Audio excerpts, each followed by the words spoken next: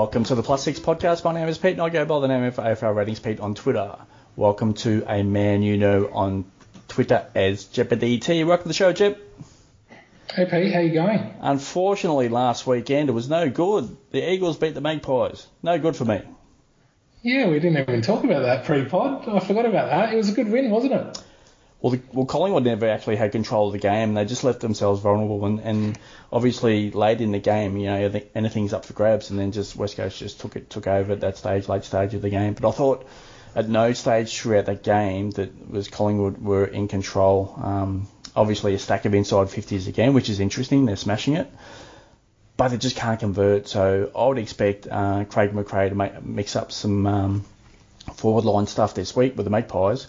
And obviously they've got some players out and players coming back in, so there's going to be a little bit of a mix there again this week. But you know, I think they're doing okay. Collingwood would have been nice to go 3-1 all of a sudden, but 2-2 starts is actually not too bad. But from the Eagles' point of view, obviously smashed with injuries over pre-season, obviously a lot of COVID stuff to deal with as well. But at least there's a little bit there, you know, and a couple more wins the next couple of weeks if they can turn around 11, round 12 at 500, as in 6-6. You know, the finals are still within reach, I would expect. What are your thoughts there?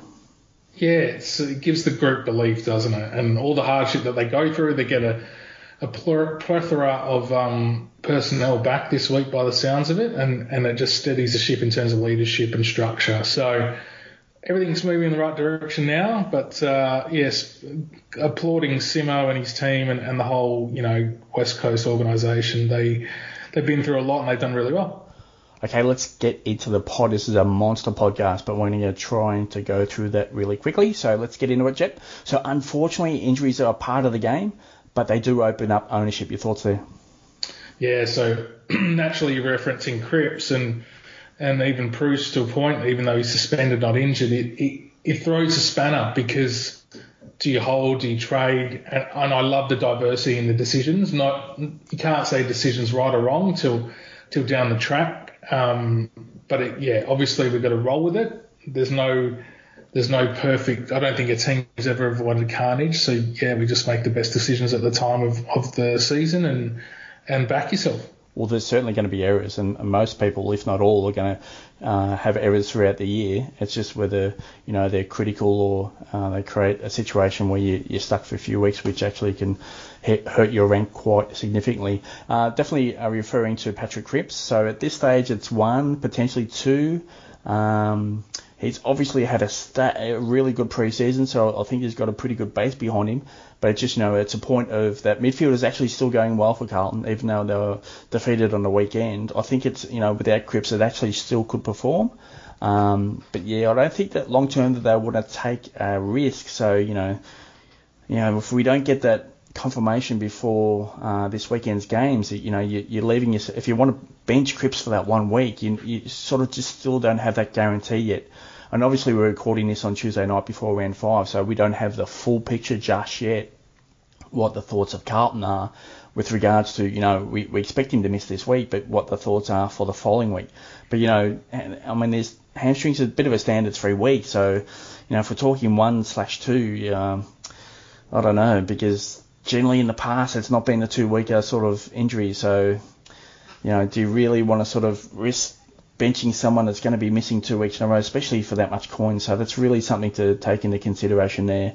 And obviously the injury history for Cripps isn't that great, but I'll just reference that he had a pretty decent pre-season, so he's got a lot behind him there.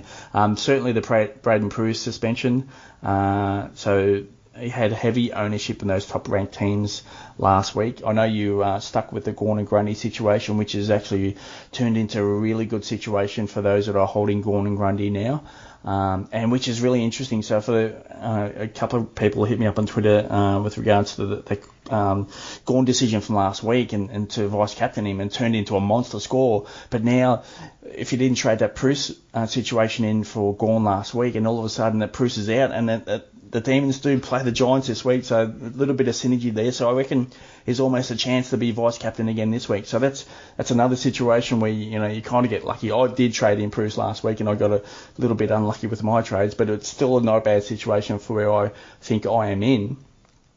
So again, it's, you know, and that leads into my next point here, is that having decent bench cover, like really having decent bench cover. So we're going to get impacted throughout the year, and obviously injuries, and especially this week, Jeff, because we've got 5 days worth of games. So you've got the Hawthorn-Geelong game finishing up round 5 there on that Monday late. So, some of those teams are going to drop well after the first game started. So you've got to keep in mind that. So I would still reference that you've got to have a really deep bench. And one to keep an eye on, Jeff, with regards to injuries.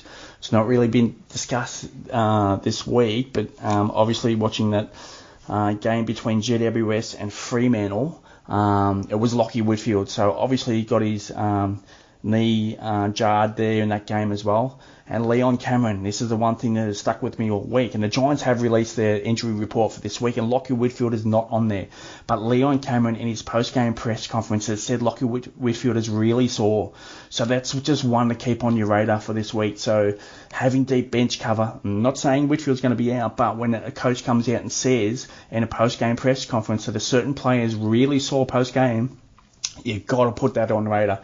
Even though he doesn't come in that injury report, obviously the clubs are not consigned to providing accurate injury information, which is obviously a little bit of a bugbear of mine. But we've just got to take it on face value. There was an injury for Whitfield. He stayed on ground, but he was significantly limping. He did get checked out, finished the game.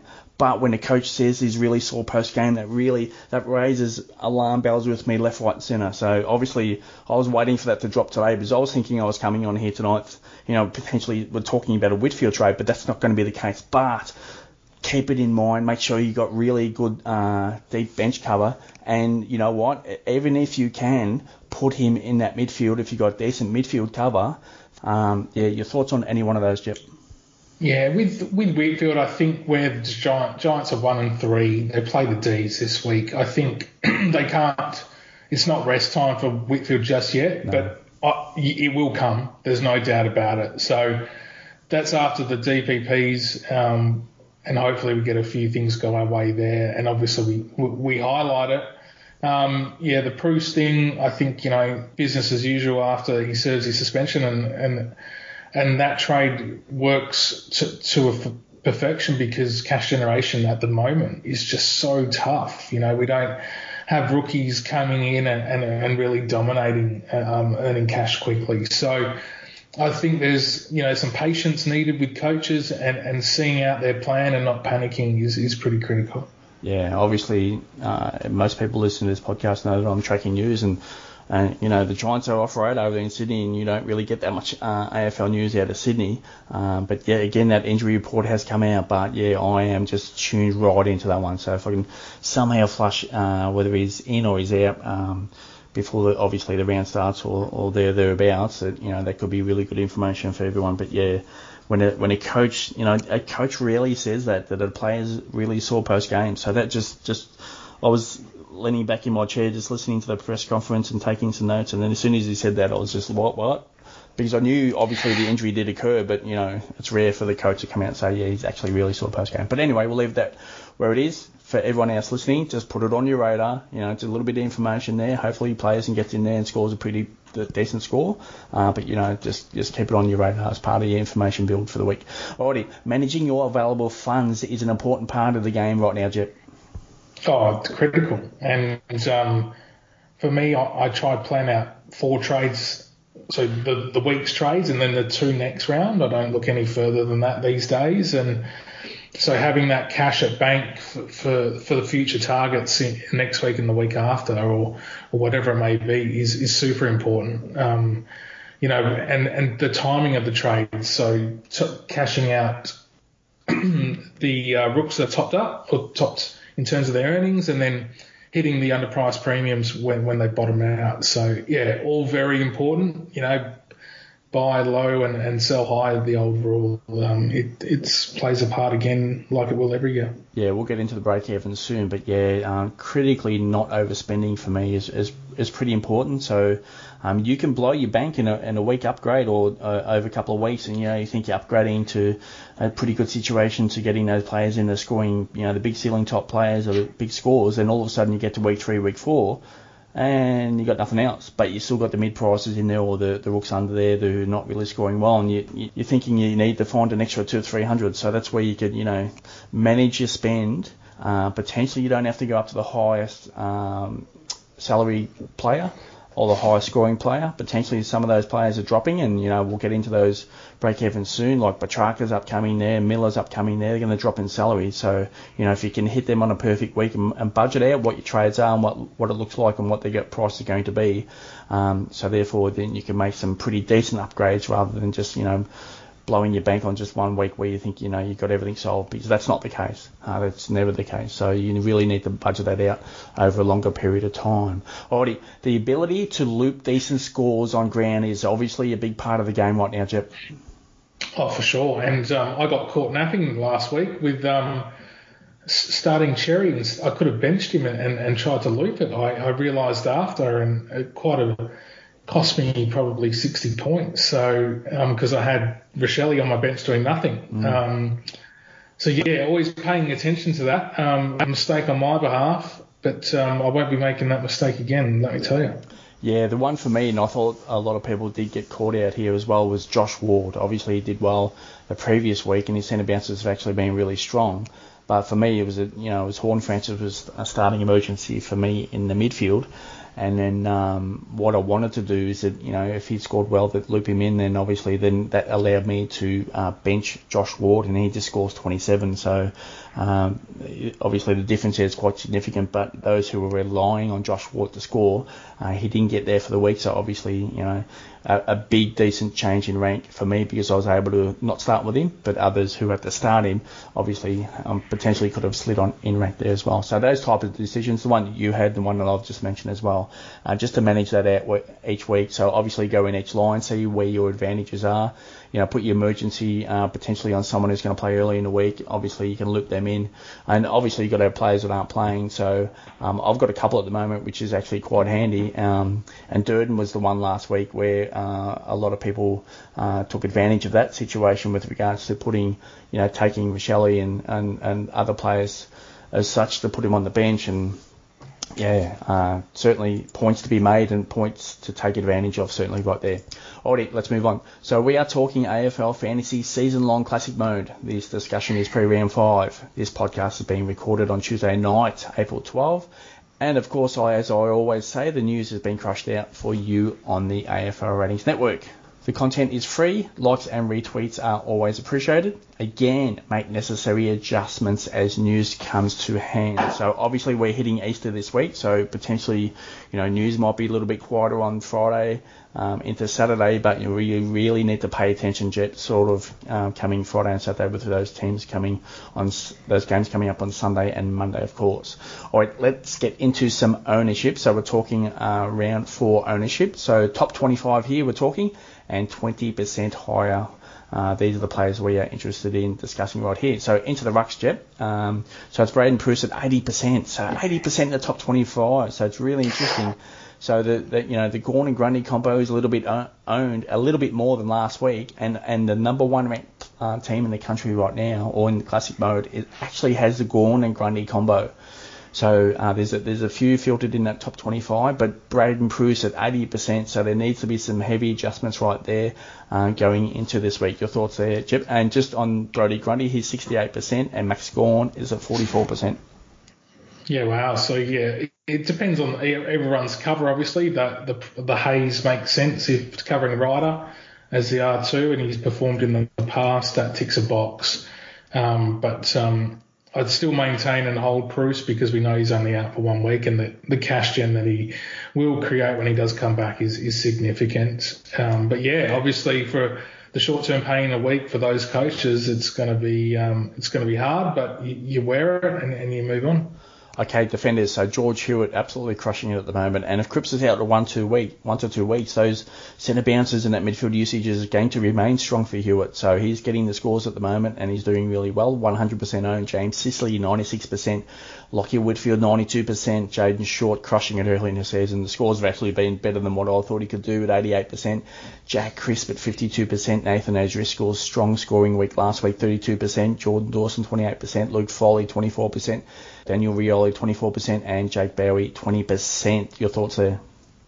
Yeah, so now those mid prices will start to drop off. The Foleys need to be moved on, I think, especially with the personnel that the Eagles are getting back. And Bowie was obviously a disappointment of what he can produce. So decisions need to be made there. And when you have an underperforming mid-pricer, it really stings in your rank. So they're there to earn cash and score points. So I expect movement there for sure. So the situation with Bowie last week was a little bit unfortunate. So he was a little bit owned in this top 25. So the situation played out like this for Bowie. So it was almost a negative game script for Melbourne with regards to the defenders, because early in that game, Melbourne were actually dominating, but they couldn't put it away. So Port Adelaide hung onto that ball across halfback, and they're chipping around. Their disposals were going through the roof across their halfback line. So therefore, Bowies are playing a small defender. Most times when they've got a full complement of defenders in the team, he's playing a small lockdown role. So firstly, the ball's not even getting into that Port Adelaide forward line enough, and there's not enough space for him to work to get, if he's playing that loose, to get out and get some disposals going. So it was really a completely negative game script. The ball was just there, not down there in his zone often enough for him to get the scores going. So, and when, Lovey came back into the team, and obviously other players that come back in that team, so eventually he's going to turn back into a small lockdown defender type role, and the disposals are going to be less and less. So, you probably pretty much need to get out of that situation upcoming. But yeah, that was I think his scores were really, really hurt by Port Adelaide hanging onto the ball. And obviously in that, early in that first half, Melbourne just took 5 minutes and they blew the game away. So then that just turned on to, Port Adelaide hanging onto the ball a lot more. So nothing there for Bowie. All right, onto the midfielders. Nick Dacos 100%, Lachie Neale 92%, Jason Horne-Francis 88%. So these are all on ground. Patrick Cripps 84%, Jack McRae 76%, Andrew Brayshaw 64%, Matt Rao 52%, Josh Ward 48%, Matt Crouch 44%, Jack Steele 24%, Tom Green 20%. Thoughts on any of those, Jeff? So Cripps, Rao and Matt Crouch really well represented there, and all three have their issues. So, yeah, again, lots of movement in those areas and lots of changes that need to be made. Yeah, so Crouch just battling, up against Keys, who's getting a stack of it, and, Laird, who's a bit of a general in that midfield there as well. So he's battling to get enough ball there for him as well in that midfield. But he's playing. That's the most important there. You just really got to factor in that he's actually playing. That's actually still a good thing. The other one there is Matt Rao. So I actually went back and had a look at that game again to see what he's doing at stoppages. So the thing with Gold Coast, and I mentioned on the podcast last week, is they're really efficient with their ball movement. They're not really hanging on to it. So if he's not part of those chain links moving the ball from defence to forward, he's going to miss out with his marks. And I believe he's only taken 2 marks the last 3 weeks or something silly like that, which is really interesting. Obviously, it's going to keep his scores really locked down low. But his bread and butter is at stoppages. So my thought was last night, I need to go back and have a look. What's he doing at stoppages? Is he blocking out opponents off the ball? So his focus is actually not getting the ball himself. And it was a little bit like that last night against Carlton. So I wonder if that opens up a little bit this week against his other opponents. But he smashed it in round 1. But, Tuke Miller was tagged last week, so they just really wanted to change up that mix. So played a little bit of a selfless role, which is no good for fantasy. So, and the other thing is, obviously, the Gold Coast moving the ball efficiently. So, how many opportunities is he going to get? So Gold Coast are averaging really low 300 for disposals, so which is actually really low. So what opportunities does he get? So again, his bread and butter is at stoppages. So going through that footage last night, there was about 3 or 4 or 5 occasions where he was at that situation where he could claim the ball and get a handball out, and that's another issue there. Is his kick to handball ratio is actually really poor for fantasy. Yeah. His handballs are really just stacking up against the kicks. But again, let's relate it back to what his bread and butter is. It's at stoppages, getting it in, extracting it out, and giving it out, which is pretty much by hand. So that's where you're getting a lot of the handball kick ratio being really poor. So, he was at this situation like 4 or 5 times last night where, as I was watching the footage obviously from Sunday, where he had the ball and he just didn't get it. So I think, in a good day where it's dry and he could actually claim that ball, there's an extra 15, 20 points there. So which is, it's about that 85 to 80 to 85 to 90 range, which is still not that bad. So I think he was just a little bit unlucky there, but there were some stoppages there where he was blocking opponents off the ball. So, when his focus is not there to be the number one, which obviously Miller is, but if his focus is not to get that ball and blocking opponents off, to allow Miller to go and get the ball, that's probably not as good situation for us to be with regards to owning him in fantasy. I still like that Pickbizzy's role is big in that midfield, so let's see how that plays out from over the next couple of weeks. But yeah, just really on my radar, if he's not that trying to claim that ball and he's blocking off opponents, at that centre bounce and stoppage structure to allow Miller to be that, get in there, sweep in and get it out as quickly as possible. That's a bit of an issue for Rao. Just your thoughts on that, Jep?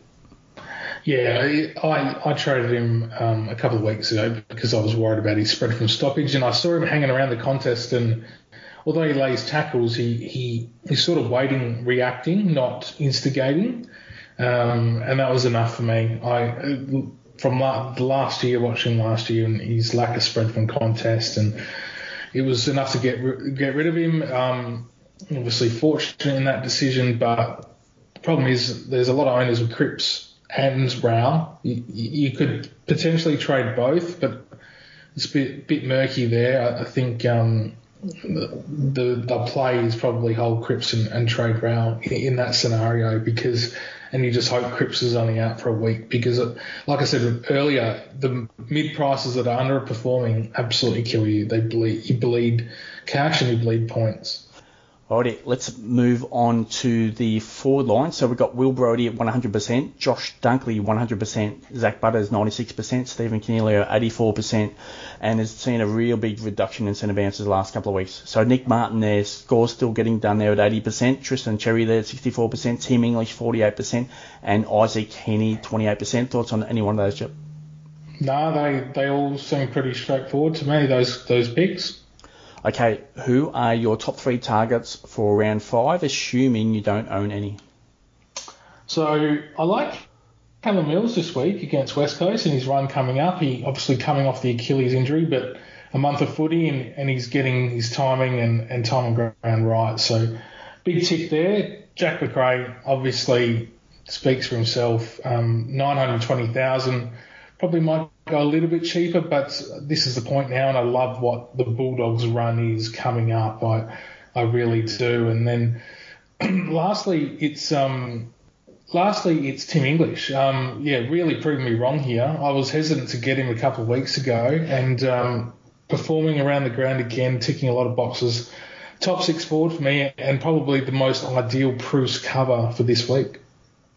Yeah, for me, it's Tim English at number 1 there for me. So obviously, Bevo has spoken about him playing behind the ball. So that's a lot of, working from defence and back up through the midfield, which is great because, the Bulldogs do have the injuries in defence. So Keith is out and some of their tours are not playing at the moment. So English is going to have to play the situation where he's going to have to fill in holes. And, if he's playing across half back line, intercepting and being part of chain links moving forward, that's all good because his hit-outs are not really there to an elite level yet for a ruck, but if he's getting a lot of ball disposals, so he's averaging early 20 disposals per game, which is really good for a ruck. That's elite.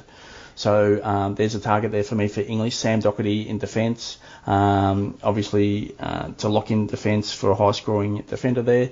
And Tim Taranto, a bit of unique, not really strong ownership in that top 25 there whatsoever. So if you're looking for a unique path, Tim Taranto there, but he is quite high with regards to spend. All right, Jep, let's get on to notable low break-evens. So I'm going to roll through quite a few here, so we'll come back and you can hit on any one of these. So Nathan O'Driscoll, 190 points last week, so minus 32. Hugh Dixon, minus 12. All of a sudden, the situation is there, with Nick Naitanui, his injury, and what does that do with Dixon there? So Nick Martin there at minus 7. Nick Dacos, plenty of cash still to be made there at minus 2. We've got Corey Durden coming back just at 2 there. Jackson Mead still hanging around there at 4. Neil Erasmus at 4.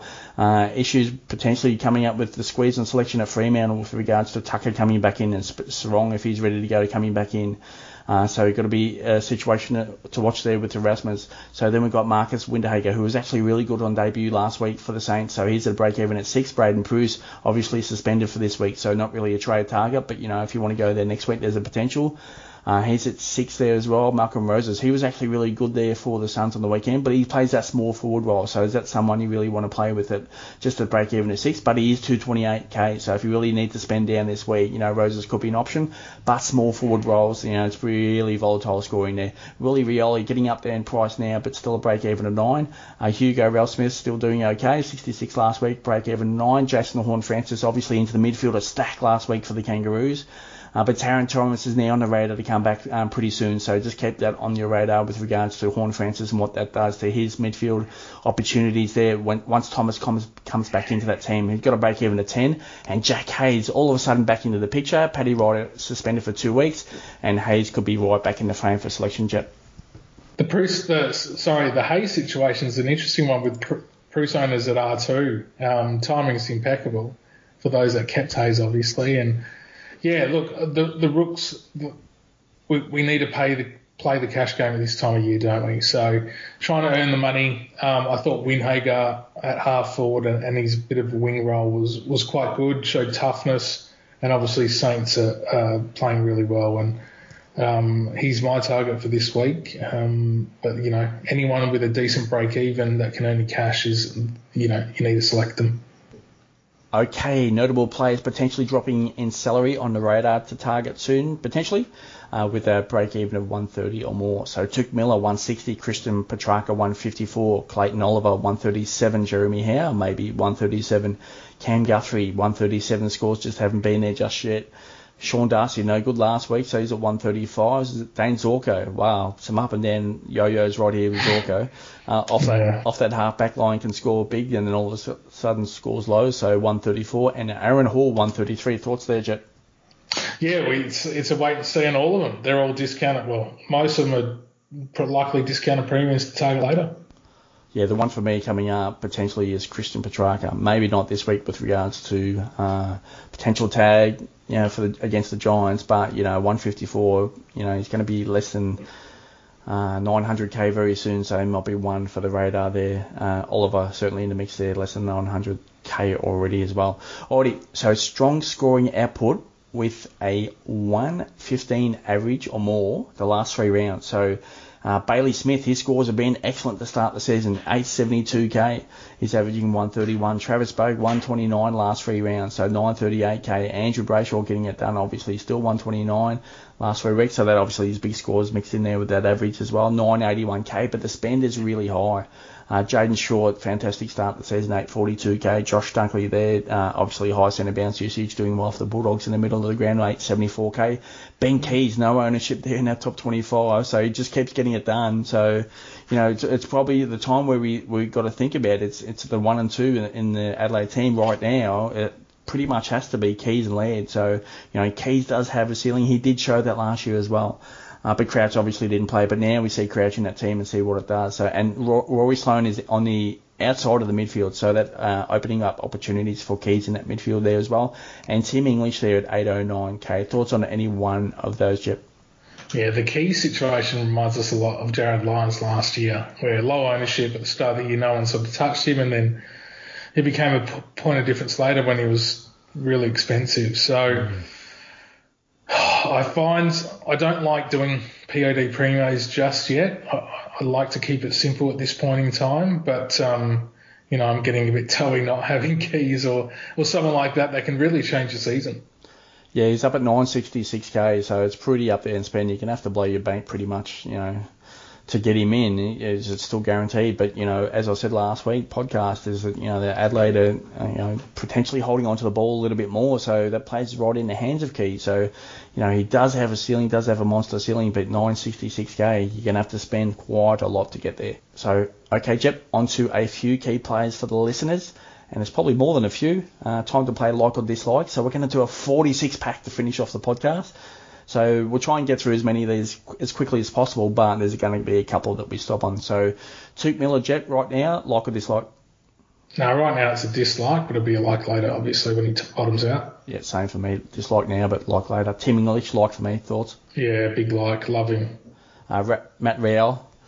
Dislike. I'm going to have to start to lean on the dislike here, because if he's blocking opponents off the ball and to allow Miller to come in and sweep in and get the ball, that's gonna be no good for him. So I'm going back to the dislike here, just there, but I could flick back, but we're right on the border there for me. So dislike from you. So Bailey Williams, West Coast, thoughts? Dislike, doesn't really have the scoring ceiling that we probably need from him. Yeah, going to be interesting to see how West Coast approach the Nick Naitanui situation and who they go with. So I'm happy to play this, wait and see and watch what plays out. So obviously my thoughts are no West Coast, Western Australian players this year as well, so that plays into it. So dislike for me. Although Nathan Driscoll, I'm going to have to break a bit of a rule here. I do like. Yeah, obviously was played out of his skin last week and surprised everyone, including myself. Yeah, the break-evens to ignore, I would imagine, but there are players coming back into that Fremantle team, so let's just see how selection goes this week. But big like for me. So Jade Gresham for me, there's when he has a low disposal game, the scores are going to be pretty low because he doesn't really hit those tackles there for me yet. Yeah, he doesn't hit all the stat lines. I think he had 4 goals and scored low 90s from memory, so dislike. Yeah, dislike for me there as well. Pat Lipinski, I'm going to a dislike now for Lipinski. Yeah, dislike for me too. I traded him last week. Pat Grip. So this is the decision there is that, my first question to you, if we get the information out of Carlton that it's 1 week and it's 1 week only, what are your thoughts? You trading or holding? If it's 1 week, you hold, I think. Look, my team, it depends on everyone's team too, doesn't it? So I have an opportunity to trade Cripps for an Uber Prio and have some cash at bank to see me through the next 2 weeks. So I'm considering that. But, if it's 1 week and you trade Cripps and he comes out, is it limited time on ground? Does he have a slightly different role? Do they protect him a bit more? Or is it business as usual? And because he had that amazing pre-season, he just comes out and goes bang again. Lots of questions, no real answers. We can all look into the crystal ball. Ultimately, for me at this point, I'm looking at my decision based on, is he actually going to be a top 8, top 10 midfielder overall in the comp right now? And I think the answer is no. I can name 10 ahead of him, he's not far behind. So for that reason, and given, like I said before, I can have cash at bank for the next 2 weeks that will hold me in good stead. I think it's a trade for me and my team and the way I'm set up right now. Yeah, for me, I think it's a trade as well. I think you're right. Based on everyone's team needs for this week, I've got a stack of spot fires in my team, which probably most people do have. But I think Cripps does help that trade with a situation in my team this week by trading him out. But he's got Bruce as well, so I need to cover off on that. So that's sort of one lens into the other with regards to what I can do. Can I just give a scenario? If I had Cripps and Rao in my midfield right now, I'd probably hold Cripps and trade Rao. So to me, it just depends on your team and where your team's at and how it's looking. Yeah. So for me, I like Cripps long term, but hamstring injury and soft tissue, and if they're rushing back early, what does that do? And I don't think they will. I don't think they'll risk him at any time in the near future. But they've still started season 3-1, and all of a sudden finals are really on the radar. So do they really want to put him out and risk him? There's one short-term injury turned into just a season long of trying to deal with his hamstring, and it turns into other issues. So there's no way known at Carlton they're going to take a risk with him.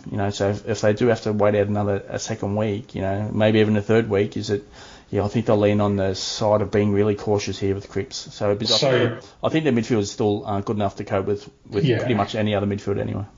So if they beat Port Adelaide this week, then Pete, do you think they'll rest him again, or they give him the extra week to get him cherry right? Because they'll be 4-1. Well, that's probably go to lean into your thinking is that can you pinch another win without him? So if that's the case, you get the win to go, another win above 500, then all of a sudden you get another week's rest for Cripps. So I think does play a little bit of percentage into Carlton's thinking.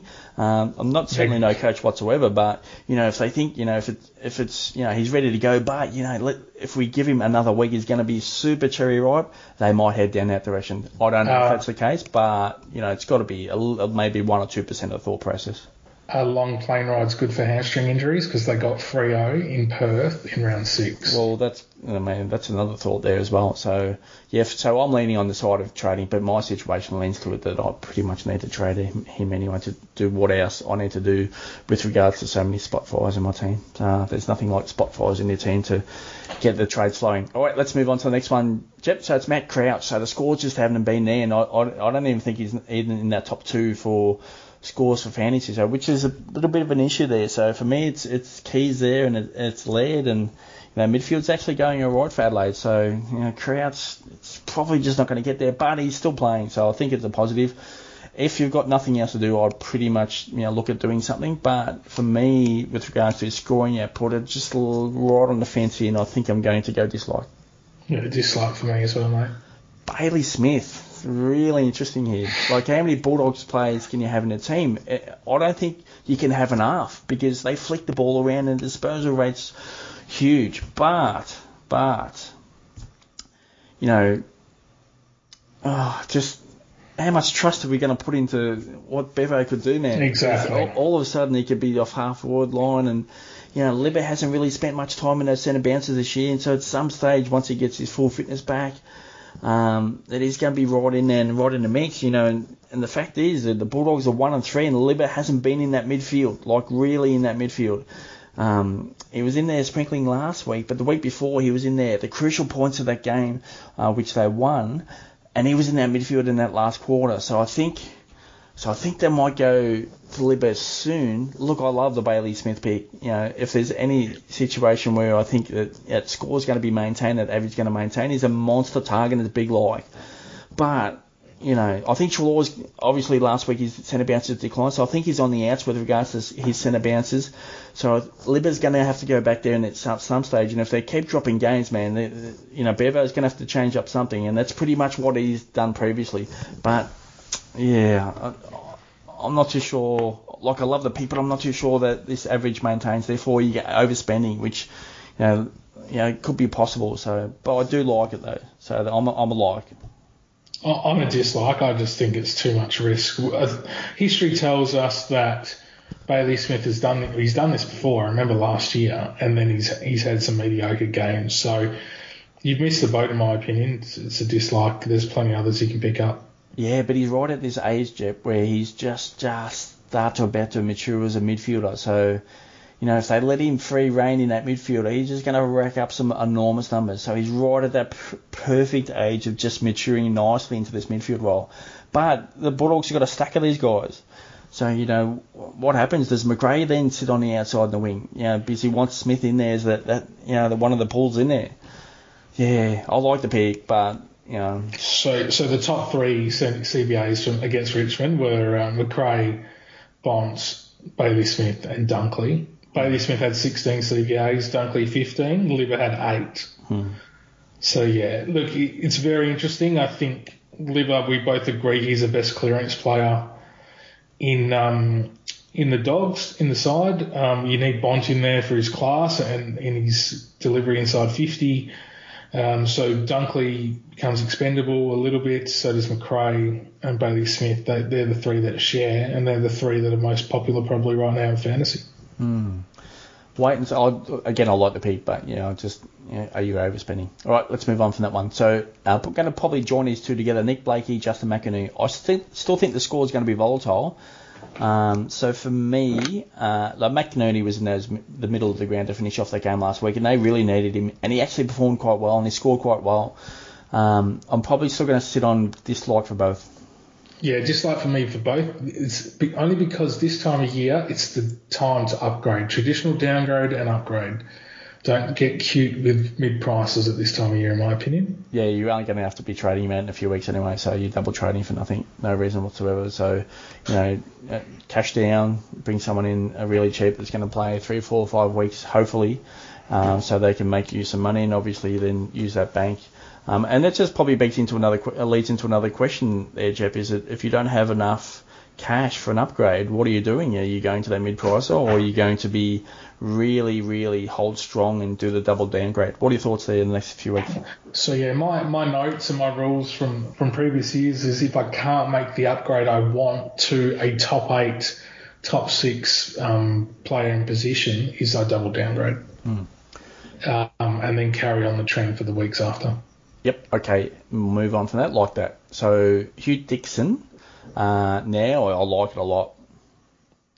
Yeah, I'm very fortunate to have him at R3, so let the cash gen begin. I think he's going to play the backup ruck spot, in my opinion. I think they'll go Bailey Williams number 1 ruck, and they'll go Dixon at the backup. What Simo would love about Dixon is his ability to compete, not just in the ruck, but in the air. So it takes the pressure off Jack Darling, takes the pressure off Josh Kennedy, especially given Josh Kennedy's age right now. So Dixon can crash packs, get it to ground if he needs to, compete, and that's where the value add is. The only flag I have is Oscar Allen isn't too far away. So that's the spot he takes. Let's hope we get 2 more weeks out of Hugh Dixon, because it could be 2 and that's it for the short term. Yeah, when I was listening to that Simo press conference, and then I think it was asked, what players on the radar to come back. But the one player that was, and this is pre-Nick Nat, obviously injury outcome, was the one player I was listening to was, how far off Oscar Allen is, and Ryan Daniels has actually got that information out there as well. So, it's probably a couple of weeks away. So, hopefully we get 2 more out of Dixon, and that should be enough. But I think Simo is starting to really want to him, so I think that's actually all positive. So what he's come out and said last couple of weeks on Dixon has actually been really positive. So I think he was settling into a nice spot there as well. So let's see how that goes. I think it's all positive for the short term for Dixon. Alrighty. So Jaden Short, love the pick. Yeah, it's a top 6 defender, no doubt. Yeah, Jack Sinclair out of the middle last week and moved to half back, but in the middle half back, I still like the pick here. Yeah, I noticed that. He got moved away from the inside. So, look, I can name 6 primo defenders ahead of him. So for that reason, it's a dislike, but loving what he's doing early in the season, obviously. Okay, Rory led. I'm going to say like here, and that's because there's no ownership in this top ranked team. So we know he's got a ceiling. I like the pick here, Jeff. Yep, like to. I think he's a top 8 mid. Ben Keys, if only he was like 100k short, I think he'd be a monster target this week. But he's not. He's at nearly $1 million. So, but I still love the pick from his scoring output. But we're going to blow our bank and trying to get to this one player. I'm not too sure that's smart, but I do love the pick. I dislike the pick. I think it's too high risk. You can, like I said earlier in the pod, let's play it safe these rounds and pick the PODs later. Okay, next player. So West Coast are getting not really towards full strength, but they're getting there slowly by slowly. So that what pressure that puts on Luke Foley, but scoring starting to dry up just a little bit. Still not bad, but if he's the only issue on your team, I'll probably look to move him on. So I still don't mind the pick, but yeah, at some stage it's going to have to be a dislike here, moving him on, Jep. Yeah, if he plays, you hold, obviously, but it's reduced role now, and I wouldn't be surprised if he's dropped. So a lot of people coming back into the side. Rotham was the sub last week, which was a surprise to me. Something must be happening behind the 4 walls there with discipline, or not so much discipline, but structure, and he's obviously not doing something right in the back 6. So, just owners got to be wary that it could be dropped, and you need to have a plan for him, really. But it's a Friday night game, so it's nice and early, really. Okay, Darcy Parish, like the pick. Yeah, love it. Jai Caldwell, I think. Still going to say dislike, but he's still getting it done, so he's proved me wrong all the way. I'm an owner and I'm frustrated. It's a dislike. I'm hoping, though, he gets cheeky forward status, so he's lining up at half forward at the centre bounces, and if I go by Mitch Duncan last year, getting forward status at the start of this year, that was a similar sort of trend. So holding out for that, not holding my breath, though. And he should do well against Freo this week. So actually, yeah, I'll say a like for this week. Jake Berry, massive dislike here for me. Yeah, dislike. Will Brodie getting it done in the extraction point of the ball for the Dockers, but yeah, strong to come back in. So, does that impact him a little bit? Maybe, but I still think he's actually just performing at an elite level right now. So, Will Brodie, big like for me. Big like for me too, and noticed a big improvement in his ball use. Okay, Jack Hayes. So Paddy Ryder 2 weeks on the sideline. So Hayes coming back in, hopefully. So for those that held Hayes, you pretty much should be in a decent situation. So from that point of view, I do like. Yeah, obviously, but you're not trading him in. It's just for the current owners. Yep. Okay, so on to Mitch Duncan. Again, like Western Australian players, I'm out, and Geelong players pretty much, except for Cooper Stevens when he comes in, and hopefully comes in for a significant period of time at some stage. And Chris Scott has actually said it's just a matter of win pretty much for Stevens, so keep an eye on that.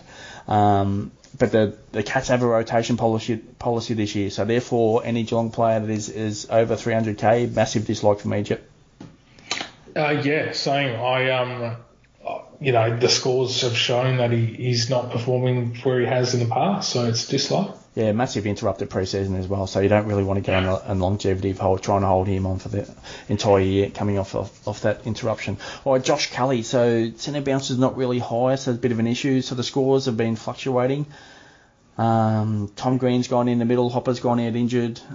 Toby Green's to come back in, so that actually might push Kelly up further up the field where he can get a stack of the ball. I still like the pick here. Yeah, I do too. I think Leon Cameron has to make some waves there, and he's already done that by taking Coniglio out of the centre bounces. But what's got to happen now is it's got to be the majority of their top 3 CBA attenders have got to be Josh Kelly, because he's your Bont equivalent. He's the Rolls Royce, the ball user, the deliverer inside 50. I think Taranto has a lot of value at the CBAs, just an extractor, and Tom Green is incredibly strong and well balanced as well, and yeah, having those top 3 in there, I think that's the mix they need to go with for the short term. So expecting a big spike in Kelly's scores over the next month. Yeah, so listening to Leon Cameron the last couple of weeks, he pretty much said this on Stephen Coniglio, is that when I went to the Lockie Ash tag, not this week just gone, but the week before, is that somebody had to come out of the middle of the ground, and it was Stephen Coniglio. He actually said that, is that to put Ash in there, somebody had to come out, and it was Coniglio. And that was the same thing on the weekend. So Coniglio centre bounces going down was meaning where they're going with the tag. So that situation is pretty much linked with Coniglio, Lockie Ash. So just keep an eye out for that. But I think the potential for Josh Kelly is Toby Green coming back in. So, for some reason, I'd be playing Kelly at the centre bounces all the time, pretty much every time. But for some reason, Leon Cameron hasn't decided to do that. But, the Giants have a stack of midfielders, so at what point, is he going to settle that midfield down so they can get some continuity going? So we'll just have to wait and see with Cameron what he does. But yeah, Coniglio's directly linked, as per what Leon Cameron said, with that Lockie Ash tag. So if Ash comes into the middle of the ground this week and goes against Petrarca, which it's the size difference there would be pretty big, but Petrarca's just a mountain. That potentially means that Coniglio's on the outs again for the centre bouncer. So we're going to have to wait and see if they want to target. He might actually even go and target Oliver. So, because you do one or the other, but pretty much from an opposition point of view. So that means that if that's the case, they're going to tag again. Coniglio's on the outs again, based on what Leon Cameron has said. So, yeah, interesting situation there. But I still do like Kelly. So if those are offloading, I'm actually still interested in that. Andrew Brayshaw, big like here for me. Yeah, love. Brad Crouch getting it done, so Saints doing well, and but that was a soft matchup against Hawthorn last week. The Hawks are giving up stacks of disposals and stacks of midfield stuff, so you got to put that in part into what's happening with St Kilda just last weekend. But still, the Saints have been really efficient through that midfield. I think Crouch is playing at a pretty high level, almost a career best level right now. I like it. I don't see the point of bringing in someone that's not a top 8, top 10, top 12 mid at this point. Fair enough. Jai Simpkins. So Kangaroos were solid on the weekend, and Simpkins started to get the ball. So, if that's their level they're going to play at, it's not bad. I don't mind the pick. But if we're talking about this week's matchup here as well, is against the Bulldogs, and the Bulldogs dispose of the ball quite often. The Kangaroos can turn around and tag the Bulldogs here as well. They do run a cooler roll, not a heavy tag, but a cooler roll blocking players off stoppages. So you've got to keep an eye out, who that's going to play is going to be targeted from the Bulldogs' point of view. But from Jai Simpkins, I don't mind the pick, but it might lend back into what you just said with regards to top 8. Is he in that? I would say no. He's not top 8, but he's pushing for it. And I must admit, he did almost win the game, the Kangaroos. He was really, really good in that match, especially in the second half. So they're around the marks. I just probably wary where North Melbourne are at, and on the back of a few hidings throughout the year that might hinder his scoring. Okay, on to Andrew McGrath. So Zach Merritt out, Andrew McGrath into the midfield. On his first week back into that midfield, he ran a tag. On the second week, he didn't. He found a stack of it against Adelaide, but obviously it's a softer type matchup. So we'll see how that plays out against the next few weeks. But, as soon as Merritt comes back in, that potentially means McGrath goes back to a half-back type role, where he can still win plenty of ball there as well. Now, remember at his under-18s and his last couple of years of his juniors, he was an elite ball winner. So, it's going to be a few weeks right here in the midfield for McGrath. So at what point can you take this to the buys? I think you can, but, do you want to spend that on just a player like McGrath? But if Rutten and the coaching staff for the Bombers turn around and say, well, okay, McGrath, you're actually tagging this week, that is going to put a dampener on his ceiling. So for me, it's watch this space for me with regards to McGrath, but, I'm pretty much going to have to lean on the slight dislike here. Yeah, dislike for me too. If he gets defender status, obviously very interested. Okay, Callum Mills, so on the radar definitely now. So fitness interrupted pre-season. I think he's getting there with regards to his genuine fitness. So for me, I'm going to say like here. Yeah, big like. I really think he should be a target for coaches out there this week. Luke McDonald. So I'm just going to straight up here dislike for Luke McDonald. Scores can be volatile at times. Yeah, I agree. He's very up and down, and that's probably shown that in the past, hasn't he? So dislike also. Jack Steele, so again, I've mentioned that soft matchup against the Hawks midfield last weekend. So Steele just ran it up quite easily, and that was pretty easy to forecast.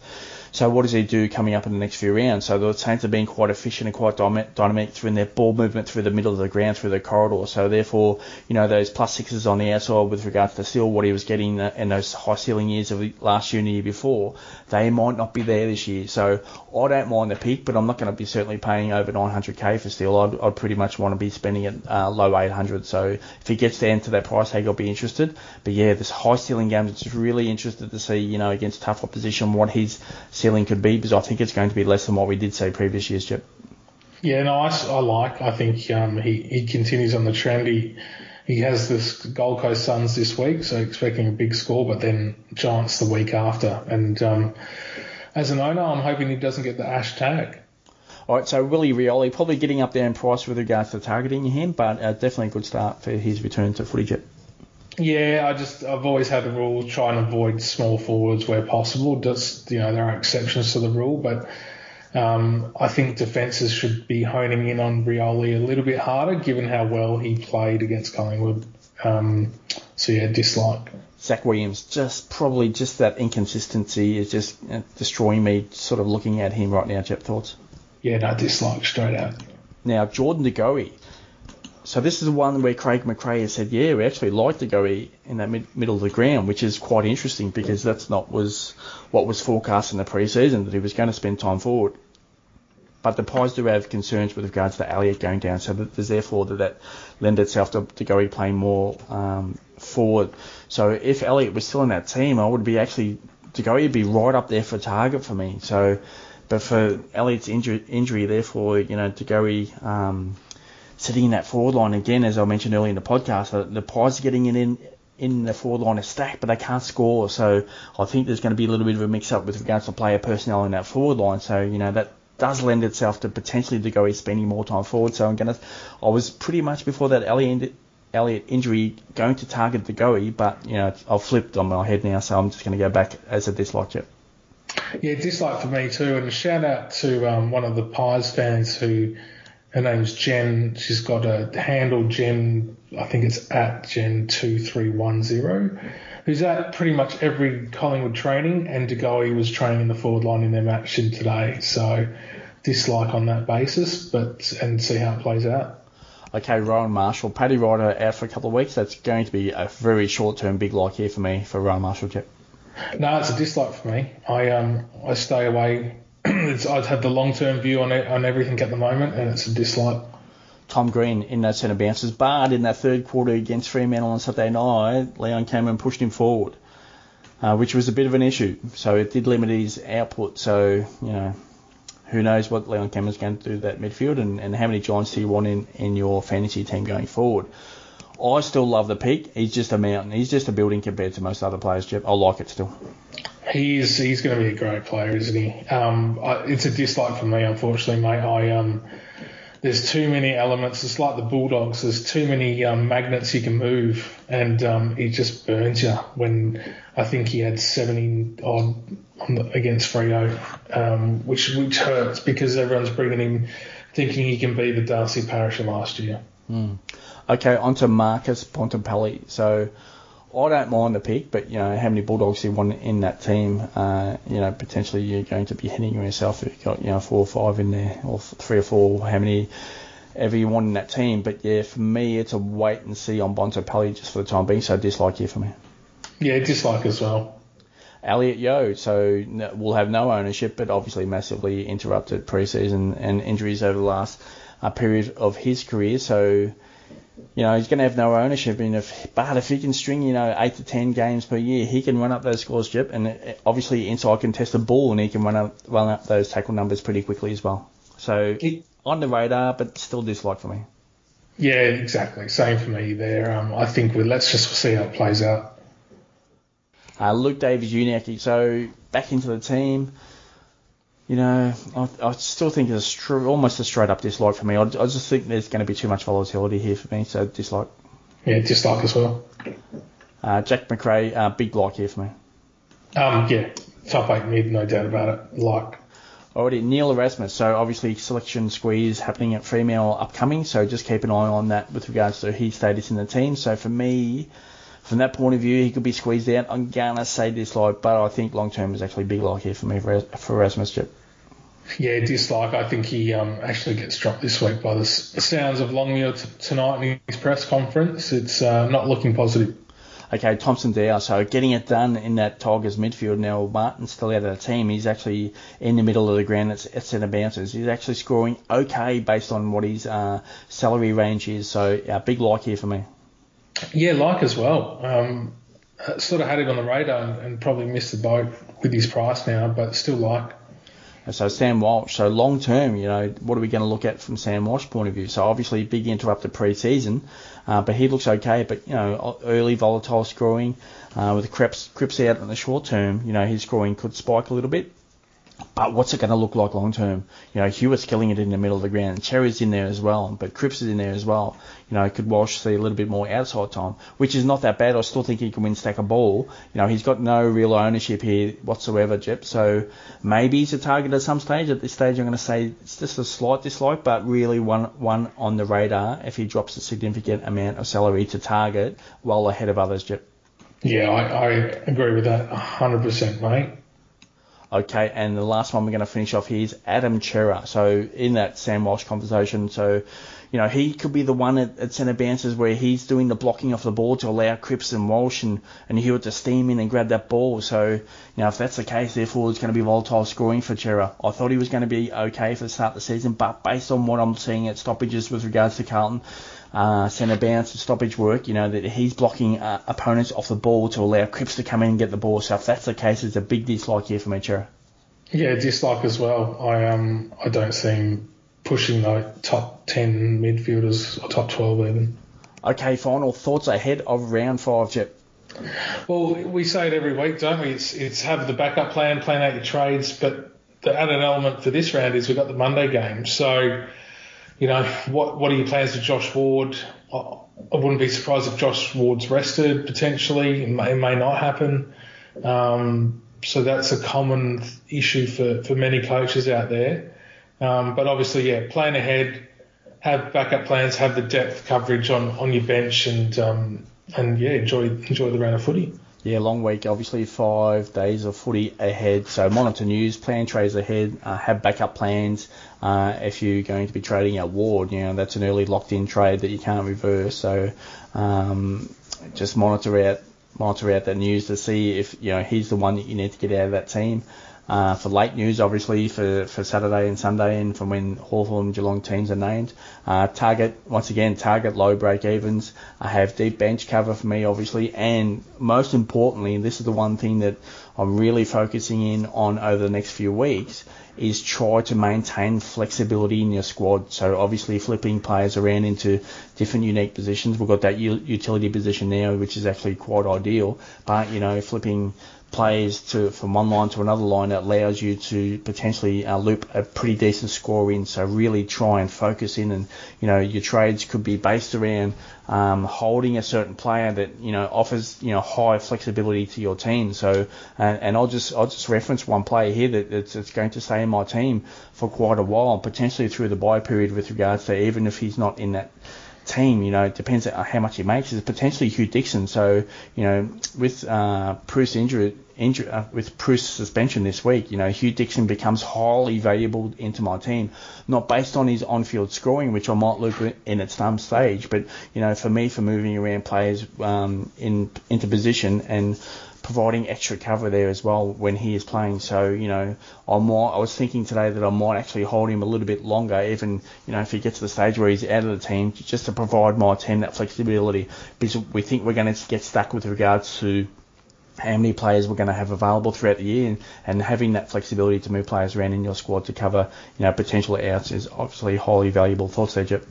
Yeah, flexibility, mate. Like you said, it's the key, isn't it? So maintaining options, and obviously the DPPs come out just before round 6 trades, I believe. So this is our last week where we'll have more options. Dacos should get defender status, Cherry ruck status. We're going to have a lot more movement and a lot more flexibility, which helps.